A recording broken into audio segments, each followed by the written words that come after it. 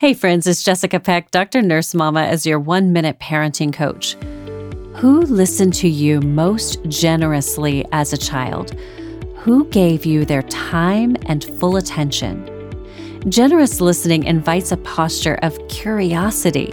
You have to be vulnerable and willing to be surprised. Let go of your assumptions and be willing to accept you can't fix everything. We often listen to our teens defensively, focusing our thoughts on what we want to say.